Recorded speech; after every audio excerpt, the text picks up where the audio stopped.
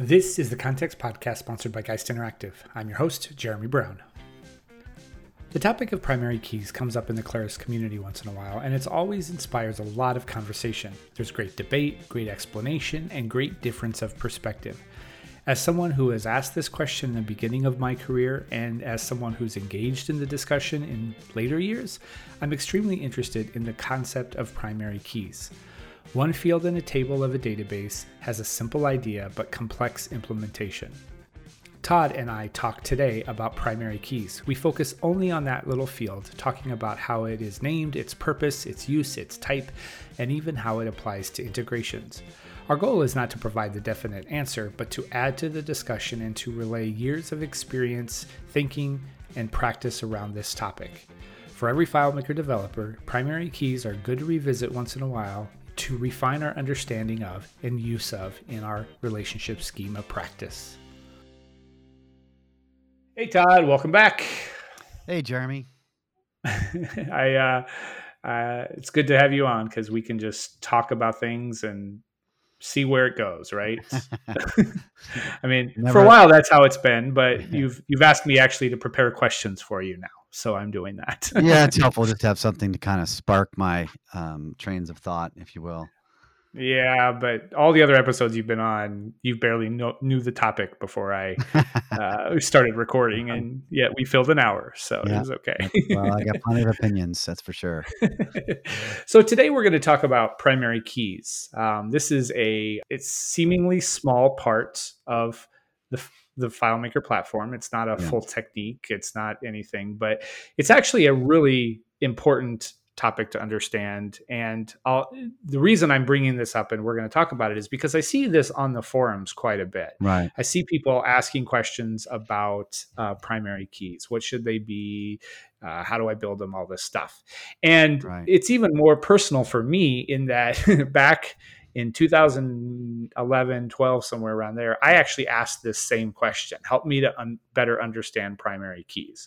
And for the fun of it, I'm going to put that link in the show notes. I was a teacher and I needed to understand primary keys. So I asked a lot of people. So this comes from my knowledge, from my lack of knowledge, therefore, and just trying to understand it myself. So we're going to talk about primary keys. Is primary keys simple? Is it simple? Can we be done in 2 minutes? Well, there's a first level of it that's, I think, fairly simple to understand, which is sort of their primary purpose, if you will. But the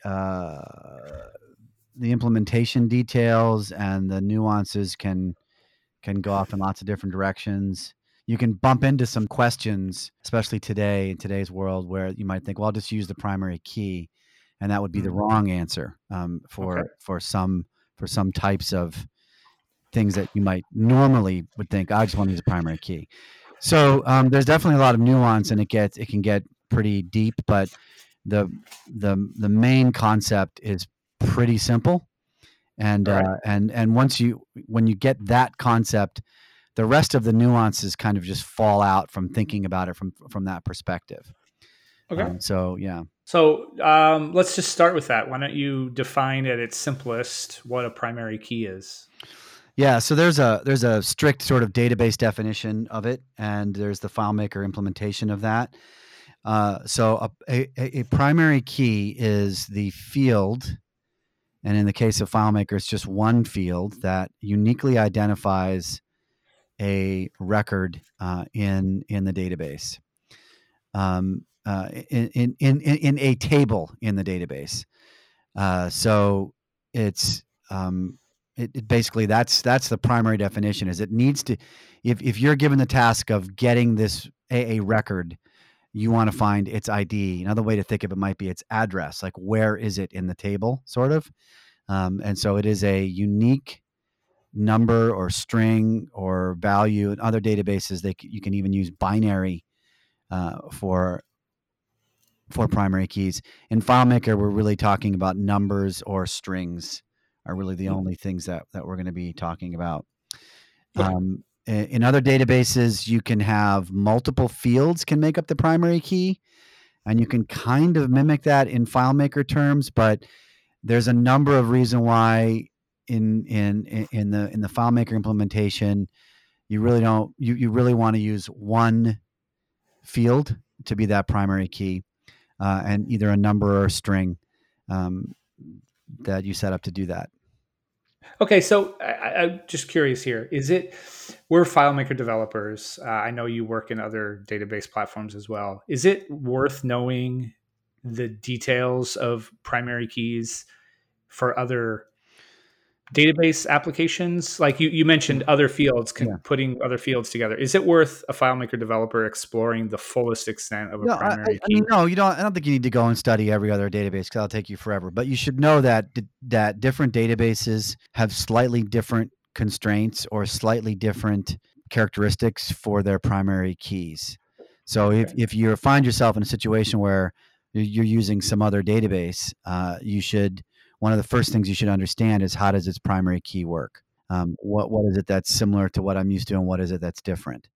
But you don't need to know all the details of. There's just too many. There's too many different databases. Just if you're just doing FileMaker, focus on that, and just know that if you ever change to something else, you just want to make sure you understand how the primary keys work. Today's episode is brought to you by LedgerLink. As companies continue to digitally transform their work environments using FileMaker and a host of online resources, it is important to implement solutions that keep data synced up. LedgerLink is our tool to sync your invoice, customer, product, sales data hosted in QuickBooks Online with the data in your FileMaker system. LedgerLink is a connector between your FileMaker custom app and your QuickBooks Online account. In 3 easy steps, you can connect and sync all data in both systems, whether you want to push from FileMaker to QBO or the other way around. There's very little work for you to do to get set up. LedgerLink handles it all for you. LedgerLink is pure FileMaker, so you can get in there and extend the system and customize. You can use the LedgerLink file as your accounting file, or you can use it as an intermediary between your custom app and QBO. It's just FileMaker tables, scripts, layouts, and you know how to work with those. The Intuit Developer API is exposed and ready for you to add or modify to fully interact with your system. Let users of your system see QBO data without access to QuickBooks Online. Eliminate entry in 2 different systems with LedgerLink. Download the 14-day trial and see how fast it is to sync QBO data with data in your custom app. LedgerLink, the FileMaker QuickBooks Online connector. So you mentioned uniqueness in a table. You actually said uniqueness in a file, and then you changed it. So Yeah. I'm reading this book, and I've read over many years, Database Design for Mere Mortals by Michael J. Hernandez. Yeah. And one of the things that he says in here, and I'm going to read it from verbatim, he says, each primary key within a database must be unique. No 2 tables should have the same primary key unless one of them is a subset table. So that's telling me a primary key needs to be unique over the entire file, all of the tables in a file. Yeah, and there are ways to implement that. I think that's so we should back up one step, and we should say that FileMaker doesn't actually have the support strictly in a strict sense of primary keys the way other databases do. And that gets into some details which may not be perfectly relevant to FileMaker, but I'll mention them briefly. So primary keys in terms of other databases are often used in conjunction with things called foreign keys. So you can take the common example of an invoice with invoice line items. You have the invoice ID as the primary key, and in the line item, you'll have the invoice ID would be the foreign key. And there are databases that strictly support the concept of primary key and foreign key. And so therefore they know, the database itself, the engine itself knows that there is a relationship between invoice and invoice line items. And they can do things like automatically delete the line items when the invoice records are deleted, or they can update the modification timestamp of the invoice when the invoice lines change, because they have strict support for primary keys and foreign keys. FileMaker doesn't really have strict support for even primary keys. Like you don't actually, there's no, in other databases, you have to pick a field and say, this is the primary key. In FileMaker, we don't actually have that. You don't need to put one in. By default, they're added now since I forget when they added the feature for default fields, but there is a field that's added by default called primary key. But years ago, that wasn't the case. You'd see sample databases that had all kinds of different words for that. They'd have match field or ID or PK ID or all these different things. So in a strict sense, FileMaker doesn't have primary key support. But if you're going to do anything beyond the simplest thing, you're going to want a primary key. So I think that's important to understand, because you do need to, if you go and look at these other database modeling books, that they're going to be speaking in terms of other types of databases that have built-in support for things like primary keys and foreign keys. And so you want to look for how you can support those things in FileMaker. Those same concepts, and some you'll be able to and some you won't. Like, for example, you can support cascading delete, right? You can create a relationship on the relationship graph between two fields in your database and say, if the parent table deletes the record, delete all the child records.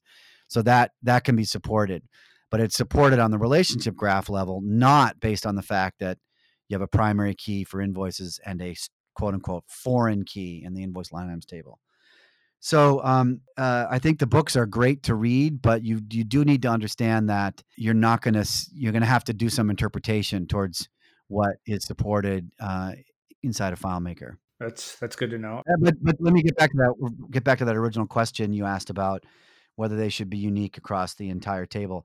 I think what ends up happening is if you use the most sort of common, well, maybe not the most common, but the sort of easy default best practice, which would be to use UUIDs, then you're going to get that by default.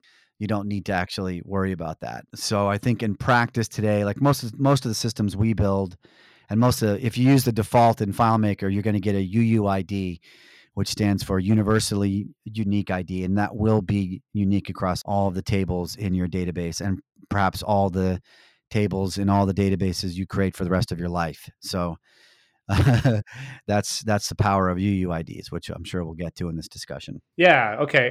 Good. I get kind of dogmatic about things. If I read something, I want to make sure that either I follow it or not. But it's good to know, because we're FileMaker developers, how FileMaker implements these rules and these ideas, and if it can even implement these ideas. So yeah, one more thing to bring up in terms of primary key, and that it does come up. You're using like the data API and things like that. So FileMaker has a record ID for each record. That is a number, and you can get it with get record ID, and it can't be changed. It's created by FileMaker, and it uniquely identifies the record as well.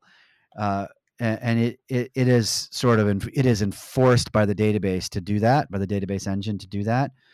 And so some people fall into the trap of using that as their primary key, and they create a calculation field in their database or an auto enter calc in their database that just automatically looks up that record. And that seems like it would be a good idea.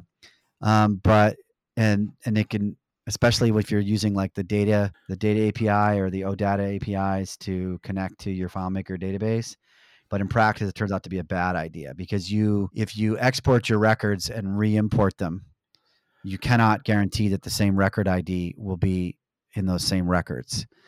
So that's really important for a primary key. You don't want your primary key changing just because you import and export just because you export the data and then re-import it. You would not want your primary key to change. So the record ID is not a suitable primary key. It's really important to understand that. And I think a lot of people, when they discover that function, like, oh, this is what I should be using. And the answer is no. You just do not want to do that. Yeah. What about you mentioned UUIDs? The other way to make a primary key is there's actually two other ways, at least that I know of. An auto enter serial, which includes letting FileMaker just increment by one, or me as a developer adding some prefix to that. So it's like, STU for students dash Right. 001. Yep. You mentioned UUIDs as best practice. Have you ever used serials, and Sure. why did we Sure. We all switch? use serials going back into the darker depths of time. That's pretty much how we did it. Serial numbers are still used quite a bit in the industry, and they're kind of probably the default way. Like if you go if you go MySQL or something like that, or Postgres, you're going to find if you say I want a primary key, it's probably going to start you off with with auto increment, and that's sort of the way that it was done in FileMaker for forever. It's interesting. So the reason that went away as a fashion was that if you did an import to a new version of a file, let's say, the primary key wouldn't easily be updated. You would have to make sure that got updated. That next serial value got updated. And if you didn't do that, and this was very common. This was very common in the early days of FileMaker. Ran into this problem all the time. You do a migration. You'd give your customer a new copy of the file. They do a data import, and then they would call you frantically later that day as records that are popping up in portals that belong to different records, and it's just this big mess. And the problem is that you now have duplicate values in your primary key field because that next value wasn't updated. Mm-hmm. So it was now creating values that were already in there. Mm-hmm. So serial numbers, the problem with serial numbers is that it was there was always some human error, even in a fully automated system. If it didn't run correctly, you weren't able to ensure that the auto enter next value was updated. Over time, we got features that helped that. We got the set next serial number feature, so you could do your automated imports and they would be better, because at the end of your import, you'd simply run a routine which would find the highest serial number in the table and set it to that +1. So you could do that. I was always taught to increase it by like 1,000 or Well, 10,000. you could do that too. Yeah. You could do whatever. I think that's like just sort of being extra safe. But yeah, you can definitely do that. So that was one way. Another way to do it was to create random keys or UUIDs, and that was done with custom functions or other things for many years. And the reason that those are nice is that you don't have to worry about upgrading that serial number. And so there were lots of custom functions and auto enter calcs that people would use to create UUIDs before we got the built-in function. And you could ensure that if you got a good calculation for that, there was very low chance that you would ever create a duplicate. Like that calc would always return something unique. And so I started using those pretty early on, just because it was safer. And there was always some interesting pushback from folks around, you can't do that. You can't guarantee that it's unique, and I would, it got to be very interesting conversations, but it's the difference between theory and practice that can trip up a lot of programmers. In theory, a UUID could repeat.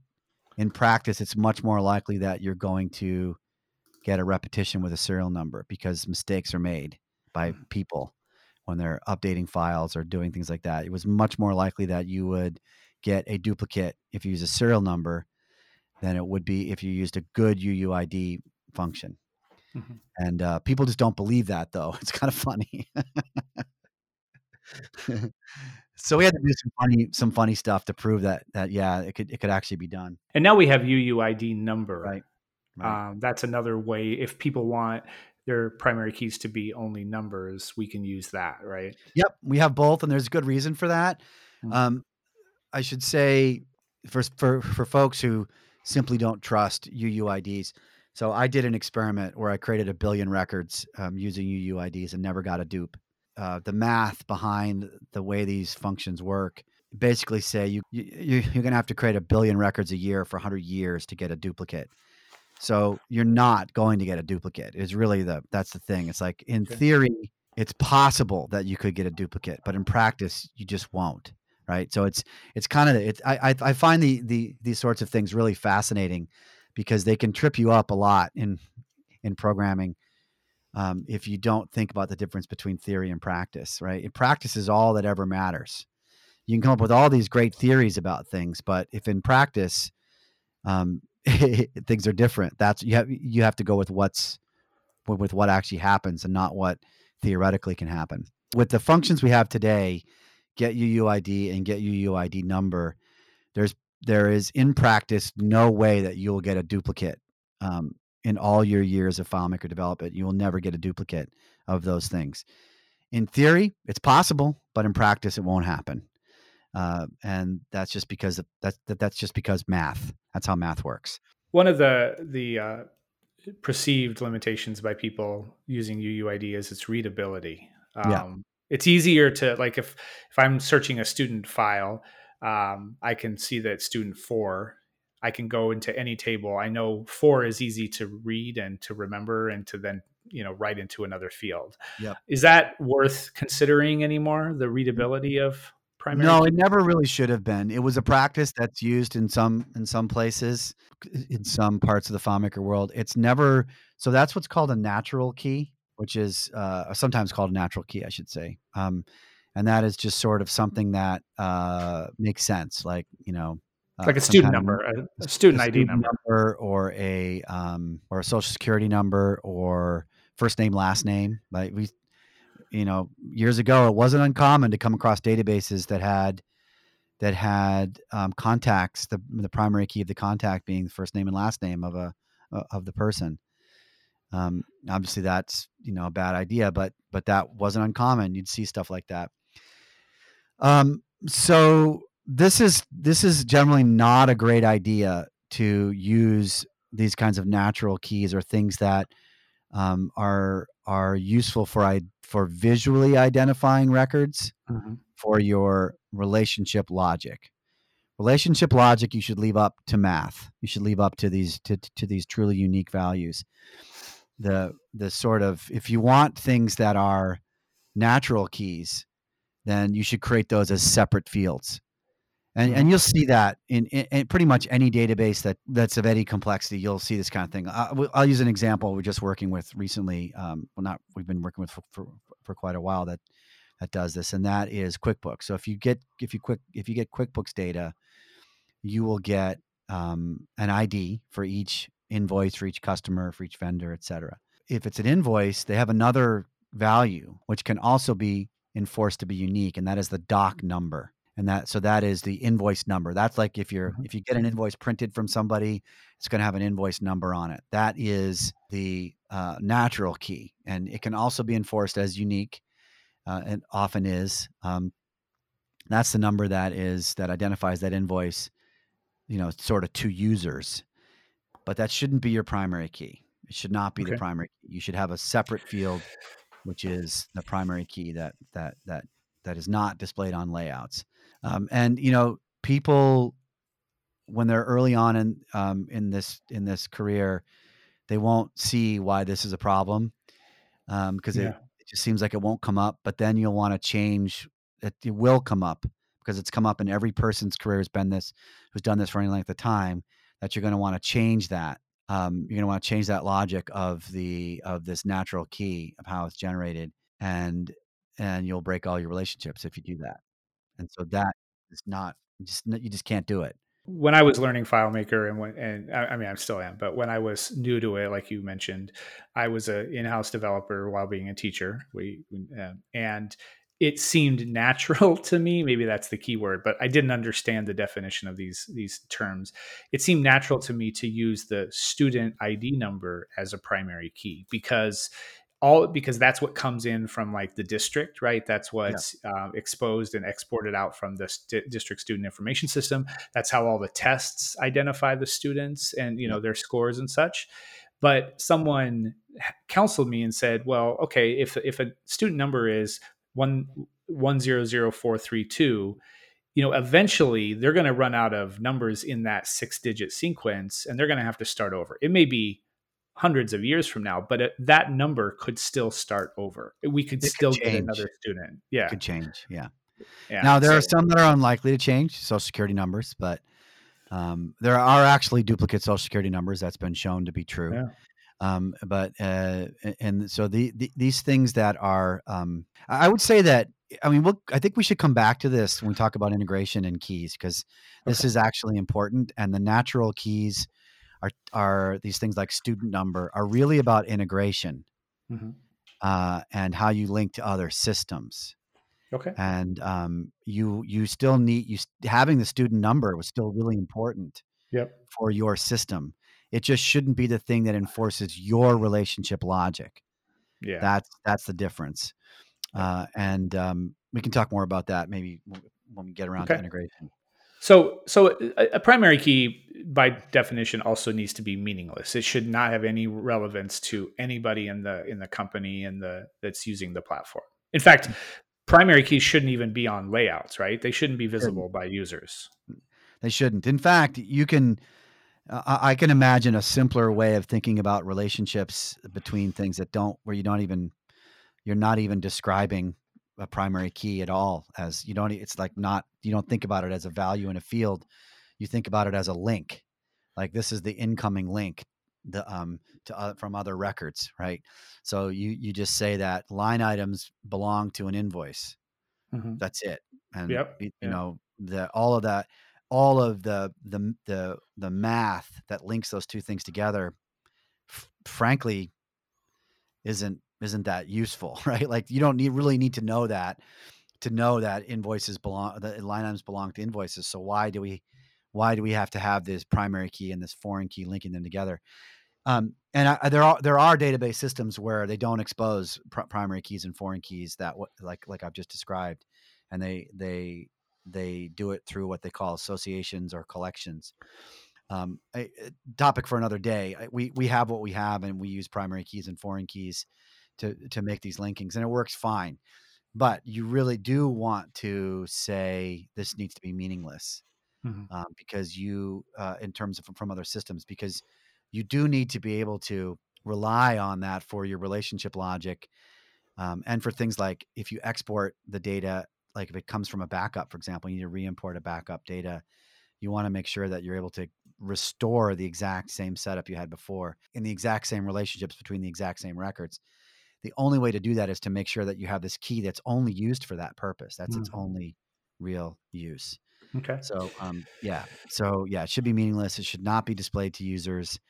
If you want a natural key, create one. I think they're a very good idea. I think any table or entity that people talk about and discuss needs to have something else, which is the identifier that you use when you say, "Hey, would you look at this invoice?" You're not going to give them the invoice primary key. You're going to give them the invoice number, and they're going to go look Hmm. it up in whatever Hmm. system they need to look it up in. Does that make Um, sense?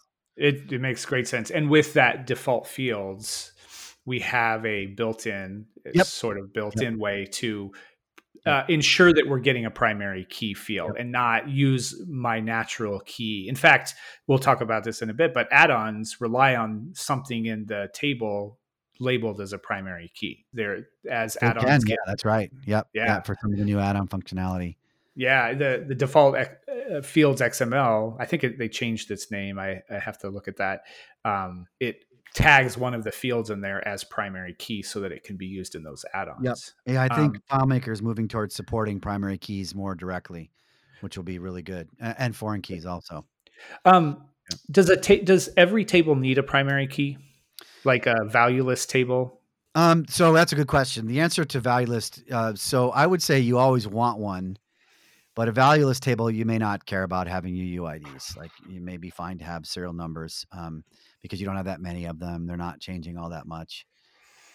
It's not a big deal. There are other tables where in other databases, they wouldn't have a primary key necessarily, or or the primary key would be the combination of two foreign keys. So that would be a Mhm. join table. So join tables are one where typically the record is identified by it has two or more foreign keys that are associated together. Um, but there are reasons within the FileMaker and sort of common FileMaker techniques that you're going to want to have a single field there just to be able to target and use for things like transactional creations, things like that. Mhm. Um, Transactional creation updates and deletes, you're going to want a primary key. So I think there's not a real huge problem to having them, except maybe at massive monster huge billions of record tables where you might have some indexing issues. And you nobody listening to this podcast actually has this problem. So if you think you do, you're almost certainly wrong. But I do know of a couple databases where they are so large that indexing is something that does need to be addressed. Yeah. So other than that, there's really not a good reason to not have a primary key. And if you really are concerned about an indexing, you can use a number, and you can use UUID number. That will be indexed smaller, and it will be slightly faster in terms of fines and things like that. Okay. Would you, we talked about the default fields.xml file that's included now, that automatically creates the primary key field. Would you ever counsel people to remove that field so that none of those get created? No, no, No. I would, you could change the names if you want. I think at some point, FileMaker will have in the user interface the ability to tag a field as a primary key. Mhm. I think that's coming. There are some things that get much easier once you can do that. That I know, that sort of been on the table for many years. So, but right now, I think it's currently XML based. I don't. I mean, you could. I think changing the name is maybe okay for some of those other fields, but right now, I would just leave it the way it is until we know a little bit more about it. Yeah, I mean, it's taking. We used to have to create those fields all the Yep. time, and you get a whole host of, like you said, names and such, and with the add-ons, they really needed a way to let us, or to tag a field as primary keys, Yeah. and Yeah. it wasn't in the interface, so like you Yeah. said, it's XML Right. based. So Yeah. I assume it's coming. I think it has to come. There's a number of, like I said, there's a number of things that actually get much simpler. There's a number of things that will just get so much easier if we get primary key and foreign key support. And I think they've just been hanging back from doing that because, I mean, for years, they didn't really even talk about primary keys. They literally would call in the sample files, they would call it, match keys or something, or yeah, yeah, match field or things like that. And I understood why they did that. They didn't want this to become something that people felt they had to go to school to learn. But I argued, and I still think it was correct, that if you're going to build, if you are saying FileMaker is a relational database system, you need to understand foreign keys and primary keys at some point. You're not, I mean, getting that, you're not going to ever be able to avoid understanding that, within the constraint, within the FileMaker system. It's going to happen at some point. So you might as well just get it over with. yeah, And I don't think it's that complicated a concept. I mean, I think people quickly understand what yeah, we're talking about here, which is a field that has a value in it that uniquely identifies this record, right? I mean, I think that's fairly simple to understand once you yep. use it a couple times. It's like, oh yeah, this makes sense. For people with legacy systems that you may have used the serial auto enter field, and when 16 comes around, they're default by default using a UUID, and they start creating new tables in that. Is there any problem that tables have different primary key types? And if they wanted to, would you counsel someone to go about changing serial primary keys into UUID primary keys? So there were some reasons to go with UUIDs. At first we just got get UUID. We didn't have get UUID number. We just had get UUID. So we were talking about text strings. The other advantage that text IDs have is you can do multi keys easier. Right? You're not going to get a mismatch between a key on one side, which is text, and a number on the other side, which actually works. But some systems would report that as being a problem because it's a text field up to a number field. So text fields are slightly easier for multi keys. Number fields are better for performance. Two things to say about that. So why would you want to go to UUID? So one of the main reasons is you're doing syncing. If you're syncing databases, like to a mobile device, for example, then you really need to have UUIDs, because the records will get created on different computers. And if they get created on different computers, the serial number is not going to work. Mhm. So if that's your scenario, if you're creating records on different computers and it's truly syncing, like you truly want a syncing scenario where you're passing basically the same data and the same field structure back and forth, then you really don't have any choice. You got to go UUIDs. There's just not a way around that. UUIDs, as we said before, also deal with the forgetting to update the serial number issue. Mhm. when you're doing imports. And I think, to me, that's still the best reason to do it, is that you will never have a situation where you will break primary keys. If you're using serial numbers, they can be broken, and they can be broken by just doing an import from a backup. And so unless that process, and here's the, I mean, there's just no way to prevent it. We have things that, if you build an automated importing process, you can, and you only use that to import your data from backups, then you're fine. But if someday you're in a rush and you just want to import one table, and you import that table and you forget to set the primary key, you've just broken your database. So the only way to practically ensure that you will never have duplicate keys is to use a UUID. Now, if you have serial numbers and you want to convert to UUIDs, it's really simple. Okay. You just uncheck the auto increment. And if you're using a number field, like if you're using a number field for serial numbers, then you just use get UUID. You set up an auto enter calc for get UUID number, and you're good to go. It doesn't matter that the first 10,000 records are 1, 2, 3, 4, 5, 6, and then they go to this long number string. That doesn't matter, because your UUID, your relationship, math driven primary key, foreign key kind of stuff, doesn't care what the number looks like. It just needs to know whether it's number or text. So you can easily switch a primary key that is a number field to get UUID, and it will not break anything. None of your stuff will break. And if you're using text, like you were doing, using some prefixing on your text fields with an auto increment, you can switch to get UUID. And again, nothing will break. So the only other issue you might have there is you might want to, if you had, you got a system you inherited, or it's old, or you built when you didn't know better, and you're using it as a natural key, then what you got to do is go through, basically what you do is you duplicate your field, and you do a replace to get your natural keys out of the primary keys, get that value into another field, and then you just switch it. You switch it over. And now you put that natural key, that new natural key on the layout. And that becomes the thing that everybody sees, right? And then all your relationship stuff is still driven by your old field. Okay, that makes sense. Would you suggest anybody ever just change from serial number, go back to established records and change the primary keys to reflect the pattern that they want to use moving forward? It's a tremendous amount of work. It depends on the complexity of your system. If you're talking about dozens of files and dozens of relationships, you're going to have to work very hard to do that, to get it to work, because you have to, everywhere that there's a foreign key that matches the primary key, you're going to have to update that. Now, there are systems where that may be required. Or sometimes you might need to do similar processes. So you may already have some of the code.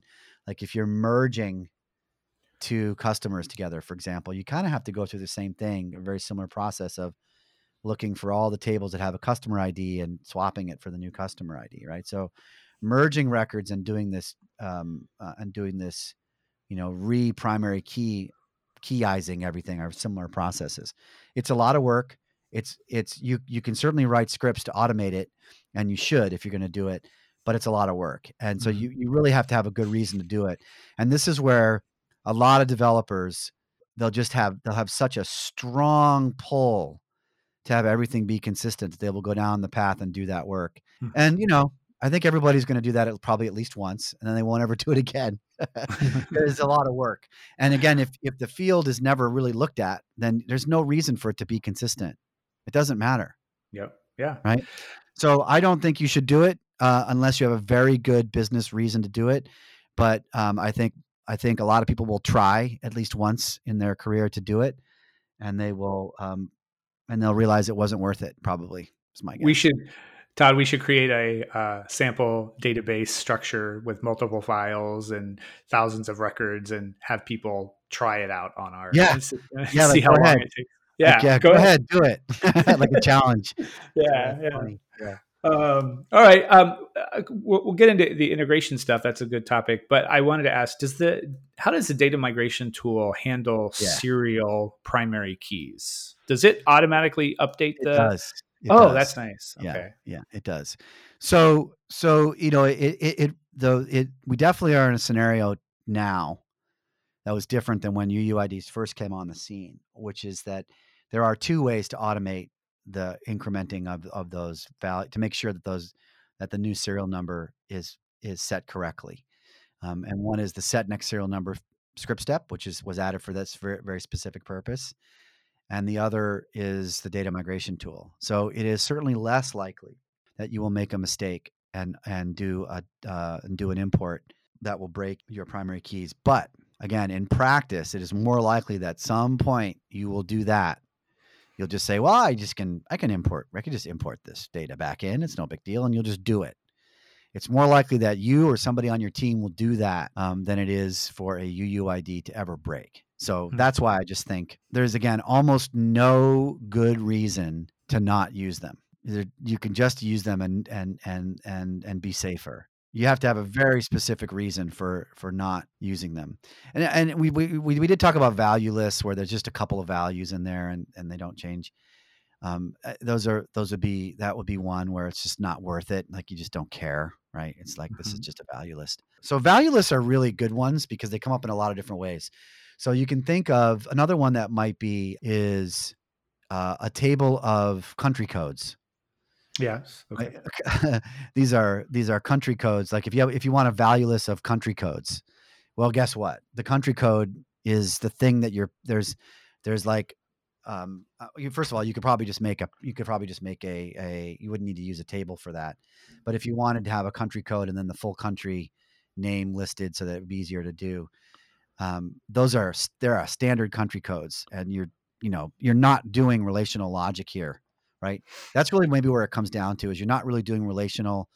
You're not really maintaining relationships with these values. Then there may not be a good reason to do it. That's it. That's actually an interesting idea because there are systems that, let's say, have a country code and maybe it's US for United States, and then there's some other information about that country inside that table.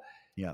But the primary key, people would tend to use the US as the primary key because it's unique and because it's going to be in your context table as a data field, right? So as a pseudo foreign key. So in that case, is it okay to use a meaningful? So here's where you're going to get different. You're going to get, like, if you had Dave Graham on, if we had Dave on right now, he would be cursing me at this moment because he would probably say, no, this is a bad idea. I think that I think rational people can disagree here. The way that I would look at this, if you're talking about, you have a table of records, which is coming from someplace else. It's like, and it's fixed. It's not moving. You're using it for lookup purposes based on that. So country code, zip code might be another one. Where it's just really about looking up data. It's not about maintaining relational logic between different entities. Does that make sense? Yes. It's really about looking up things. In that case, I'm not going to look at something like if somebody sends me a database where they've used zip codes as a lookup. So you have a table of zip codes that they're looking up. I mean, you wouldn't do that today because there's APIs. But maybe you have the country codes. There's like 100, and actually my wife would know because she teaches geography how many countries there are. But there's a fixed number, and everyone has a standardized country code. That to me, there's a very little value in adding a primary key to that table if you're using it to look up countries. Like it doesn't add a lot. So, but again, I think rational people would disagree. I wouldn't say if somebody showed me a database that did it in either way, I wouldn't say that's wrong. I would just say that's a choice they made. Right? Does that make sense? Like you could do it either way. It's not a big deal. Okay. Let's talk about implementation in FileMaker. We talked about we should have one, or we don't, depending on when should the primary key be created? How should it be named? And what do we do with the indexing of the key? Yeah, of course, they need to be indexed because they're going to be searched. But I think you just should know that the longer in text, the longer the value, the bigger the index, the slower the searches are going to be. Okay. So that's the argument you'll hear from some purists around Get UUID is that it's too big. And again, I don't think in practice it is. I think you're going to have to. This is one of the things where I'm just going to tell people you have to show me show me a practical instance of where you're actually running into a problem because the index is too big because using a text primary key. And my second response would be fine, just use get UID number and your index will be smaller. So you do need to you should know that that's where you get pushback from some folks on that, is that it makes the indexes bigger. Again, except for the few databases I know that actually do have more than 1 billion records. There's I don't really believe that, in practical speaking, you really have an indexing problem. That said, you might come across it, and you know, it might be something you have to deal with. In terms of naming things, I think this is going to be somewhat up to the developer. By default, FileMakers want to set up as primary key. We tend to, our naming convention is we name it the table name and then suffixed ID. And I think that is a fine one as well. I think you should just be consistent that whatever your key is. I mean, one thing you could do is just have it called ID in every table. I think that's also fine. A lot of You know, people want to use the underscore at the beginning because it sorts it to the gets it to the top. top. I think that's also fine. I think, yeah, in days past, naming conventions were a little more helpful than they are today. Now that we can see the data types of things, and so there was a lot of organizational naming conventions that came up, which I don't think are as necessary anymore. And one of them might be the underscoring. But again, I wouldn't look at somebody who made the decision and say, "Oh, that was terrible." I think that calling out the primary key is important. That you should have a standard way of doing that, so that once you know what it is in a system, you can look at any table and go, "That's the primary key." That's super important. So you should definitely have that. I personally like the word ID because then the foreign keys are ID underscore students or whatever. So all of those sort in the same area, right? Yeah, I think that's a fine one. I don't have a problem with that. I don't have a problem with that. Just be consistent. Make sure that your conventions. I think if you do foreign keys, make sure that the convention links back to the primary table. That can be very helpful. But just make sure it's consistent. Nice. All right. So how are primary keys used in practice? We talked about relationships already, but we know, and we do this every day, where we're using data, we're passing data to and from services, or Right. Right.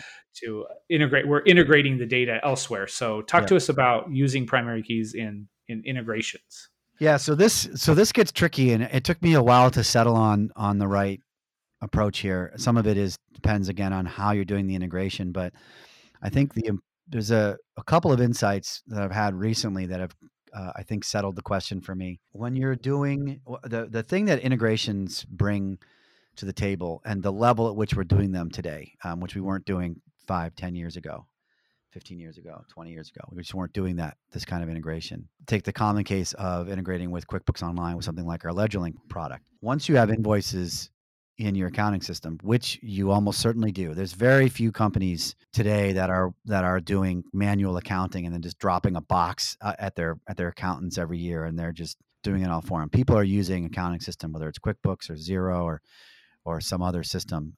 They're using accounting programs to do that. Once you put an invoice and a customer record in, or let's say we'll stay with invoice. Once you put that invoice record in your accounting system, and you accept payments against it, and then that payment gets deposited in the bank, and that deposit gets reconciled with your checking account. You now have a chain that really can't be messed with. You've now locked in your a whole bunch of financial transactions, and in fact, if you're doing this well, you are closing the books every period, or at least once every quarter, or once a month, every month. Certainly every year, you're closing the books on the previous period. Um, what that means is that data is not changeable anymore, and once that's done, it's in the system. QuickBooks is the source of truth for your financial transaction. So that's the truth, right? So if you have a FileMaker system that integrates with QuickBooks, and let's say you are building, you're building something, you're manufacturing something that you eventually sell, you ship to a customer, and they get invoiced, right? So well, maybe you're making, I don't know, you're hand making something, and eventually at the end of the day, it goes through some process which you track in FileMaker to make sure it's all done correctly. And at the end of the day, when that's done, you ship it, and then you send it to QuickBooks for invoicing. the link between that manufacturing process that you have and your QuickBooks database becomes important, and it's not apparent right off the bat. You think, well, I'm syncing. Like LedgerLink has all of my invoices in FileMaker records, so why don't I just use the FileMaker primary keys as the link between my manufacturing part of the system and my LedgerLink part of the system that goes to QuickBooks? And the answer is, if you use the primary key, and for whatever reason you have to restore from QuickBooks Online, those primary keys will all be gone.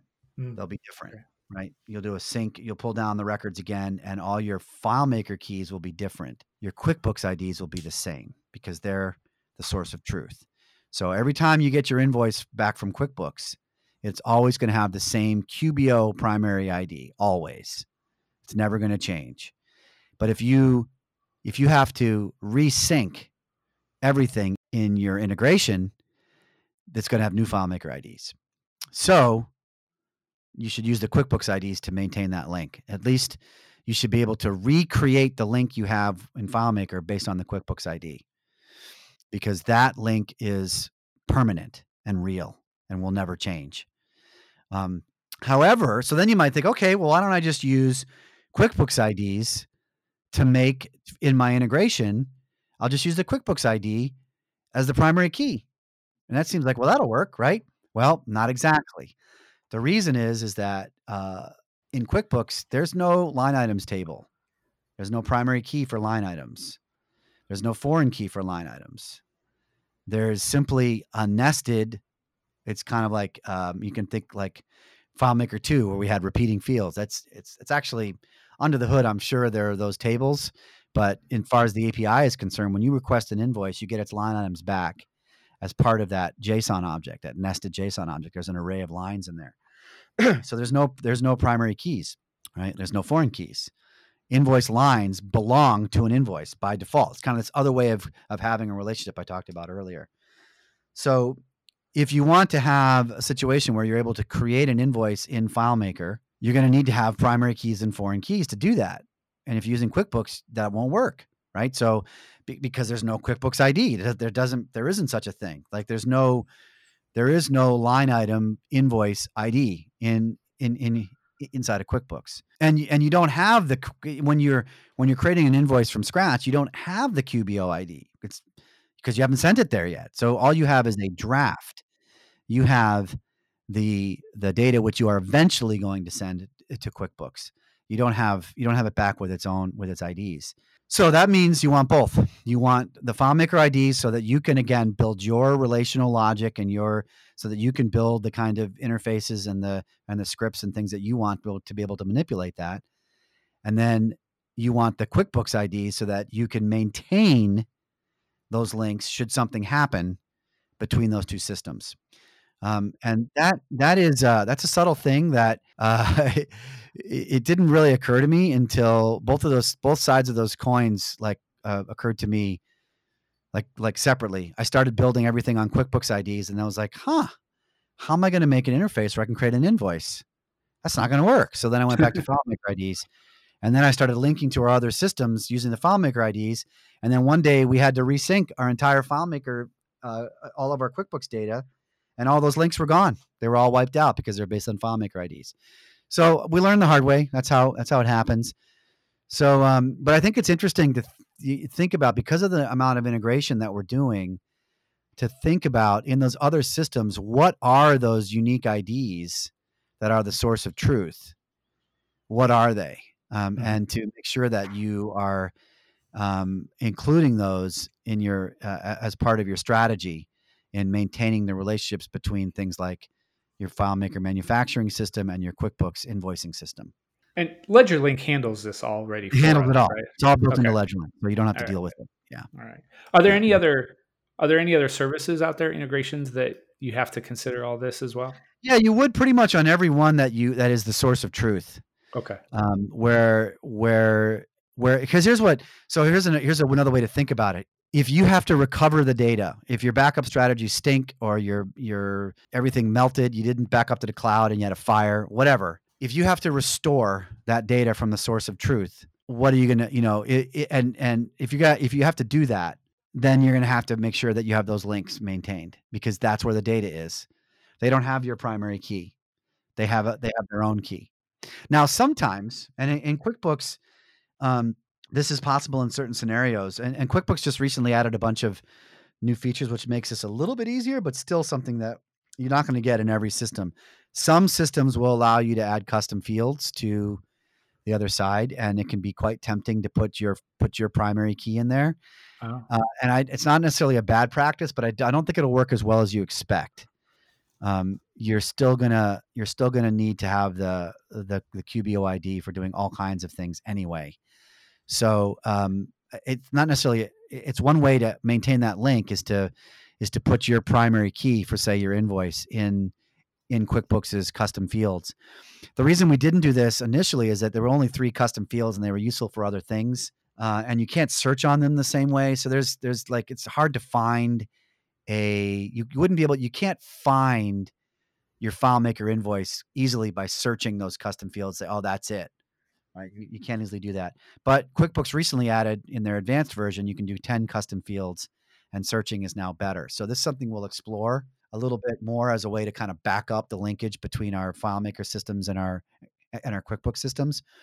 But I think the question to ask is, where do I go for a backup of last resort? And if it's that system, then there's an ID that you need to care about over there, because So that's like what you're going to link back to. so like some shipping service that we get a quote from or a rate from, and we download the shipping label. We should be storing that shipment instance's primary key. Possibly, if you Okay. need to look it up, if you want to restore it Yeah. later. I think the Yeah. example you brought up earlier is a really good one, which is student ID, right? Yep. Okay. You definitely want the student ID, so that whenever you're pulling data from the system that has has that number, that you can always make sure that you get it, right? Yeah. You definitely want to do that. You want to store that student ID so that you can go and make sure to be able to update things from that source system. And that is an extra step you're going to have to do. You're going to It always have is. to. You can't just import the records and have them magically be Nope. related to the student. You Nope. have to. It's actually right. You're going to have to do it. And it's Yeah. actually getting more and more of that work as we do integrations. If you think about, like, take an example of, like, if you're doing a CRM and you want to track a person's various profiles across the internet, Facebook, Twitter, LinkedIn, whatever, right? All of these have IDs that you're going to need to be able to find somehow, right? So you're going to have fields for, you might have, if you're only tracking one, maybe you have a, LinkedIn profile, right? That might be the field that you create. If you're doing a lot of them, you might have a table of profiles, of internet profiles, and that you're tracking those IDs in. So it's definitely something that we do more of now, because we're just connecting to more things, right? And so we're actually going to rely on more like natural IDs. So the most common natural ID for a person is their email address now, right? You can look up a Yeah. person by their email address all over the place now. So that's one that your email address becomes this thing that you're going to use to link to stuff. And there's lots of examples of that. If you just kind of start poking at it, you'll see them all over the place. And so your database tables, your FileMaker tables are either going to have a lot more fields, or we've done things where, like I said, we have a external link table where we store those kinds of relationships, where a person can have many internet profiles, or a company can have many internet profiles. And then maybe, like, we have this company in QuickBooks. We also have this company in Basecamp. We have this company in our time tracking system. It's the same company, but all those places have IDs. So we need to track those somewhere. Well, I think we've talked pretty much all that we can for a simple topic. We've gone about an hour, and that's good. It must be the simplest things are really hard to explain sometimes, or a lot of Well, it starts simple. subtleties. Yeah, Yeah, it starts simple. But I think if you just keep to the idea that this is my uniquely identify, kind of maybe two concepts to really just keep hold of, is this is my unique record identifier for my FileMaker logic. Like, that's the primary key. And then the stuff we're talking about in terms of integration is, Like, how am I going to maintain these links to systems I don't control, whether they're student information systems or QuickBooks or, Facebook profiles, right? If you keep those two things, if you think about those two ideas, I think you'll get through most of this stuff. Nice. All right. Cool. Well, this has been a good topic. It's next time we'll talk about foreign keys, right? Yeah. And I'll ask Dave what he thinks about what you said. I'll play him that clip, and he'll have a much stricter interpretation when it comes to data modeling, which is we should definitely have a data modeling conversation, because there are very important conversations to have there, and they involve primary keys. I would say that's like next steps in data model, next steps in understanding relational databases and data modeling. Okay. We'll get that scheduled then. All right. Thanks, Todd. Thanks very much, Jeremy. Talk to you later. Bye-bye. And that brings us to the end of another episode of the Context Podcast. We hope you enjoyed this conversation. Primary keys is a basic concept in FileMaker, in relationship structures, and it's good to really spend some time talking about it. If you're so inclined, please rate and review us at Apple Podcasts or wherever you get your episodes. Send us an email to let us know what you think and to suggest topics for upcoming episodes. If there's something you'd like to hear Todd talk about, send the idea to support@geistinteractive.com and I'll get him to wax deeply about that topic. Until next week, remember, the Context Podcast is king.